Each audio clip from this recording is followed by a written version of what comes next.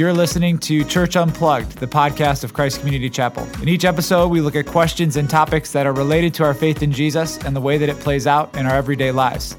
In this episode, we're going to answer the question, what does the gospel say about mental health? So there's been increased conversation in society about mental health, and there's a lot that the gospel has to say about it. That's the question we will look at today. Welcome in to Church Unplugged. Welcome into Church Unplugged. I'm Jimmy Cozy, part of the leadership team here at CCC. I've got with me today Joe Coffey, our lead pastor, and Zach Wyrock, the director of Orchard NEO, our church planning initiative. Our question today is, how should Christians think about mental illness? So mental illness, you see it pop up both inside and outside of the church. It's something that has become a more prevalent conversation of late. So how should we as followers of Jesus process through and think about it? Let me go ahead and start. I think it's a great question. I think it's one that we have to deal with.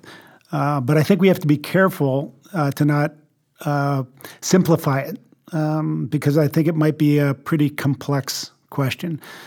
And what I mean by that is I was thinking just on the way over to do this podcast that there are different parts of every human being. There's a physical part. There's an emotional part or a mental part, and then there's a spiritual part.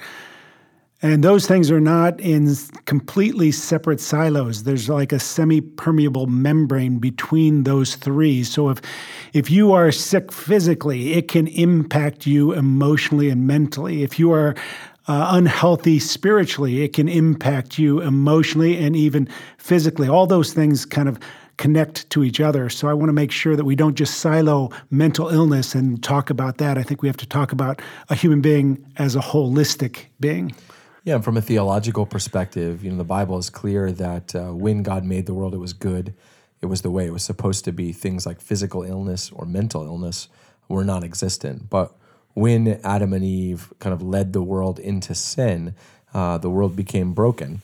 And that brokenness manifests in everything, in every kind of way, which means there is spiritual brokenness. Joe, to use your breakdown, there's physical brokenness, and there is mental brokenness. So the first kind of theological starting point might be just to say it shouldn't surprise us that people experience brokenness mentally, emotionally, physically, spiritually, in every way. That's what the Bible says has happened as a result of sin. Now, here's a question that made me think of it. Can somebody be spiritually healthy and be mentally ill? Yeah, it's an interesting question because if we flipped it, if we said, could someone be spiritually healthy and physically ill, right, we would say absolutely. Right. And so using, again, your threefold breakdown, Joe, I would say absolutely you could be. Certainly these areas relate to each other, but I think if I have a category for someone who is loving the Lord and seeking the Lord and has the flu, then I should probably have a category for someone who is loving the Lord, seeking the Lord, and struggling with depression. Because what we're saying is there are some physiological, anatomical things happening there on both ways. That there is a way of loving Jesus with my heart, but my brain chemistry being off. And that is a realistic thing that would exist for people in the same way physical sickness might accompany spiritual health. Yeah, and I would say that mental illness for a long time just has, I feel, not been talked about very much. I think, and maybe some of that can be traced back to it is a lot easier to see if somebody's physically ill, and the solutions are more readily apparent most of the time. When it comes to spiritual illness, I think it's easier even to talk about that in Christian circles, just because it's easy to, when you understand the gospel, we talk about sin and all of those things are somewhat easy for us to talk about. I think mental illness is very difficult to understand. Sometimes it's hard to see the solution and the way out of it. And so I think that has contributed to an overall lack of conversation. But even more than that, I think at times there's been a stigma attached to it. So I recently heard a story of a pastor who struggled with depression and committed suicide. And I saw something on social media a few days later where there was another pastor from a completely different area who was wrongly suggesting that, by struggling in that way and ending his life like that, that person may have been disqualified from ministry or was somehow sinning, which I think, and I think that kind of has been at times suggested when it comes to the realm of mental illness too. But I think there's just a lack of understanding that may have contributed to that type of conversation. Yeah, what happens is just a kind of awful proof texting where I think the scriptures are wrongly used in some of these situations. Like, for example, when Paul will say, rejoice in the Lord always, and again I say rejoice. So that's true. That is always true for all people. But if you're in the throes of having the flu or some kind of food sickness, or your rejoicing is going to look differently. I mean, when you're feeling really sick, you may be saying, I don't feel much like rejoicing. I think what keeping that verse looks like is saying there are reasons to be happy. I know that. I know that in my head. I know that in my heart. God has done great things for me. Those things they have not changed because I have the flu. But right now, life is pretty miserable because I have the flu. In the same way that we would not look at that person and say, why aren't you smiling? Why aren't you happy? God has done so many things for you. I think conversely, someone who is struggling with depression, anxiety, those kinds of things, who would say, I intellectually know that God has done good things for me, and I know he loves me, but I am finding it very hard to lean into that because of how I feel. I'm wondering why we struggle to extend the same courtesy to them that we would someone who's in the throes of, treating cancer and would say, boy, I don't feel like smiling right now. It's a very similar thing, and yet we tend to interact with it very differently. Well, to be fair, I think there might be a nuance here that there are certain things, let's say anxiety, and I'll preach a sermon where I will encourage people to not be anxious. And if you are being anxious, it is because you are indulging in a sinful behavior. That's true at times. So, but there's also anxiety that comes from another place that's not a spiritual place, right? So that's the issue is that you can, I remember I've dealt with people that were dealing with depression, and it was because they were living in disobedience, and there was this, and boy, that was rough for them. They go and they get an antidepressant medication that works okay, but then when they come back to the Lord fully, they don't need antidepressant medication. They are healthy. The danger is to do either one, say it is always spiritual or it is never spiritual. And I think in that way, the biggest danger in the church can be pastors and leaders who wrongly diagnose people. Absolutely. I think I had lunch with a guy a couple weeks ago who was struggling with depression, and I asked him, can you locate a source for this? How is your relationship with the Lord? And he said, I think it's good. I said, what about your marriage? What about your parenting? What about what's going on? No, it's all good. And I said, if you can't find a reason why you feel anxious, you feel depressed, you should see a doctor. That it'd be different if you were telling me as a pastor, yeah, I'm cheating on my wife. And I would say, well, no wonder you're depressed. Right. We need to pursue repentance. We need to pursue reconciliation. I can help you with that. But if you're telling me everything is good and you just feel down and you don't know why, you need to seek the help of someone who is a medical professional who can maybe explain to you that your brain chemistry has been adversely affected and therefore you're off kilter and you may need medication. And it really does take pastors, leaders, disciplers to understand what they can speak into and what they can't speak into. Right. In the same way that I wouldn't say to someone who has the flu, I'll pray for you and don't go to the doctor. I wouldn't say to someone who's struggling with crippling depression, I'll pray for you and don't go see a mental health professional. I would say, no, it's both and. It's not either or. And maybe that's the starting point of the problem, is that people say it's either spiritual or it's physical. And why? Why can't it be both? And why can't I say as a pastor, I'm equipped to aim at one, but I'm absolutely unequivocally not equipped to aim at the other?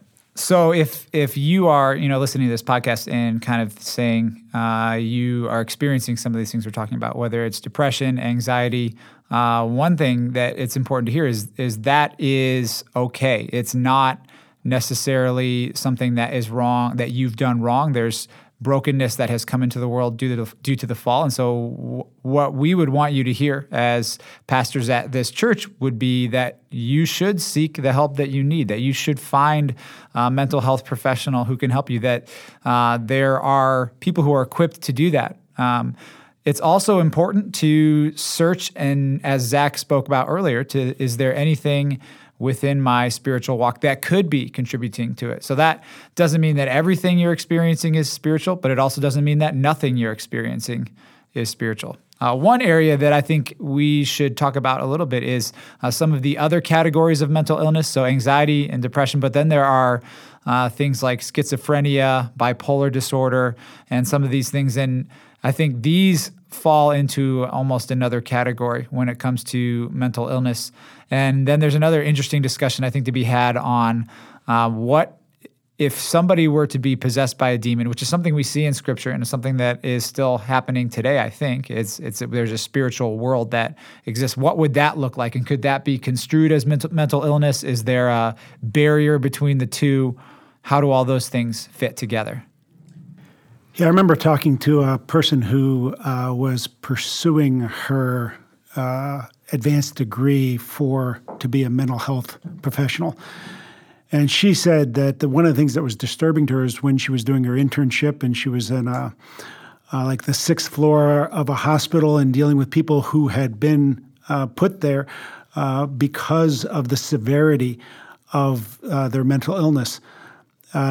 How many times she heard them talking about Jesus, how many times they thought they were Jesus, how religious, how many of them were praying or were singing. And she said that just struck her as she was trying to figure out what that meant as a Christian.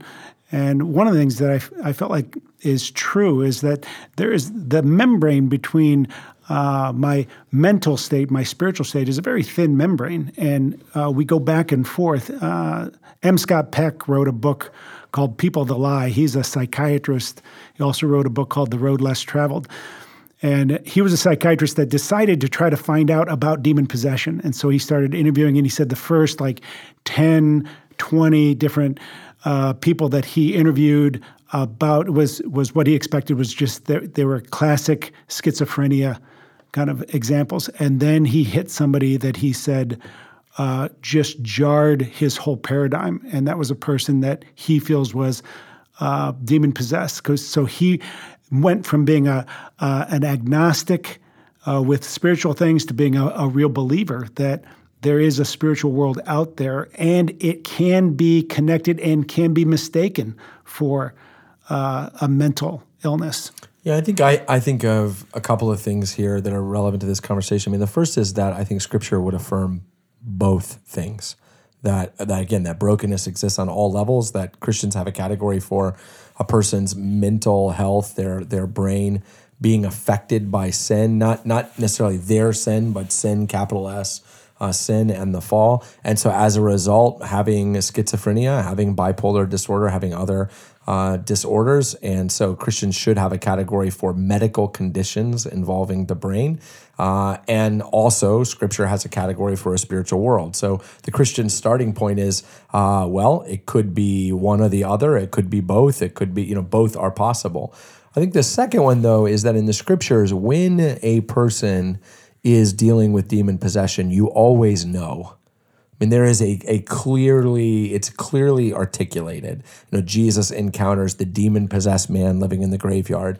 Jesus knows it's a demon. There's no guesswork. Yeah, it doesn't say like Jesus came across a man and didn't know. Who possibly was hearing voices or possibly was possessed by a demon and so I think that I would say that Scripture probably has a category for when it is a spiritual, wholly only a spiritual thing, It's evident, it's obvious. So I want to be careful that we're not creating a subcategory of New Testament kind of thinking where this is a half and half. Usually in the Bible if it's a demon. But I think the third thing, and this is very important, I think that the starting point would be, to seek a mental health professional. That because we know there is that brokenness and they are able to diagnose. If you bring a person to me as a pastor and say, are they demon possessed? I don't have formal processes where I would determine that, right? I would talk to them.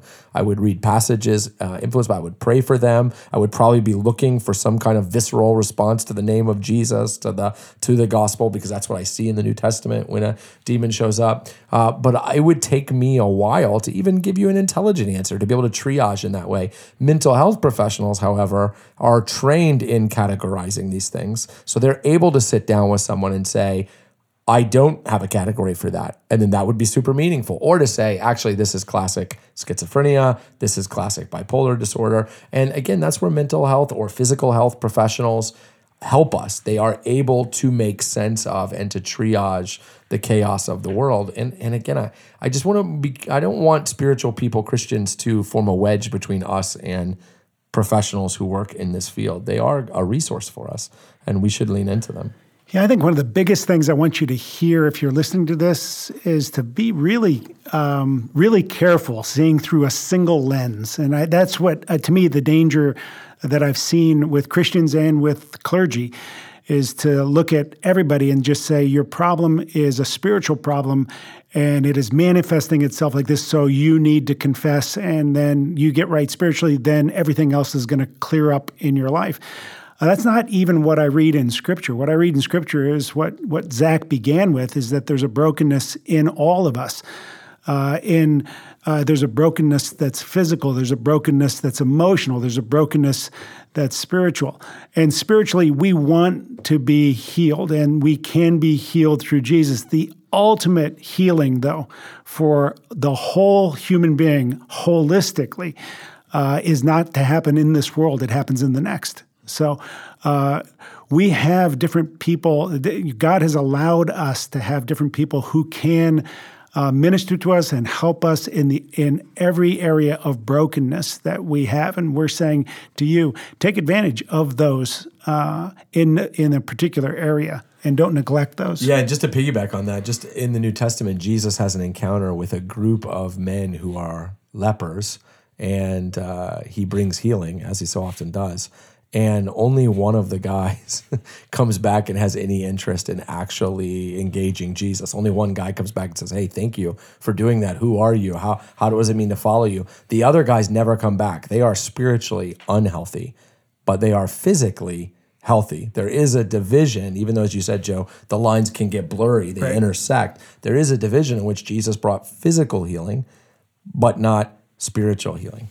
Yeah, last question that I would throw out there is, as the church, what is the best way that we can help people relate with people who may be struggling, whether it's with depression or even something like schizophrenia or bipolar disorder? How can we as the church help them? Yeah, I think of a few things right off the bat. The first thing is, if you're struggling, seek help. Seek help. You can seek help on all three ways. Become more physically healthy. Seek spiritual counsel from a pastor or a counselor we have here at the church, or someone in your community group, someone you can trust and respect. And when applicable, seek counsel from a mental health professional. It is okay to do that.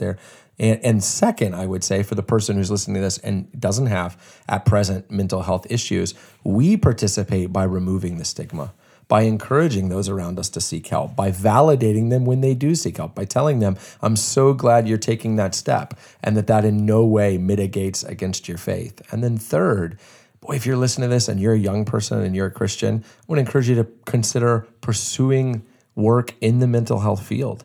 Go get a couple of degrees, be able to speak into the brokenness mentally, and then help us as a church to think about these things with your expertise. What a tremendous blessing that would be. But removing the stigma around mental health is a group effort in the church. It's incumbent upon all of us to play a role in that. You've been listening to Church Unplugged, the podcast of Christ Community Chapel. In each episode, we're going to look at topics and questions that are related to our faith in Jesus and to the way that it plays out in everyday life. We want your feedback. We want your suggestions. If you've got ideas or questions that you'd like to hear answered on the show, you can email us at churchunplugged@ccchapel.com. We would love to hear from you. Thanks for listening.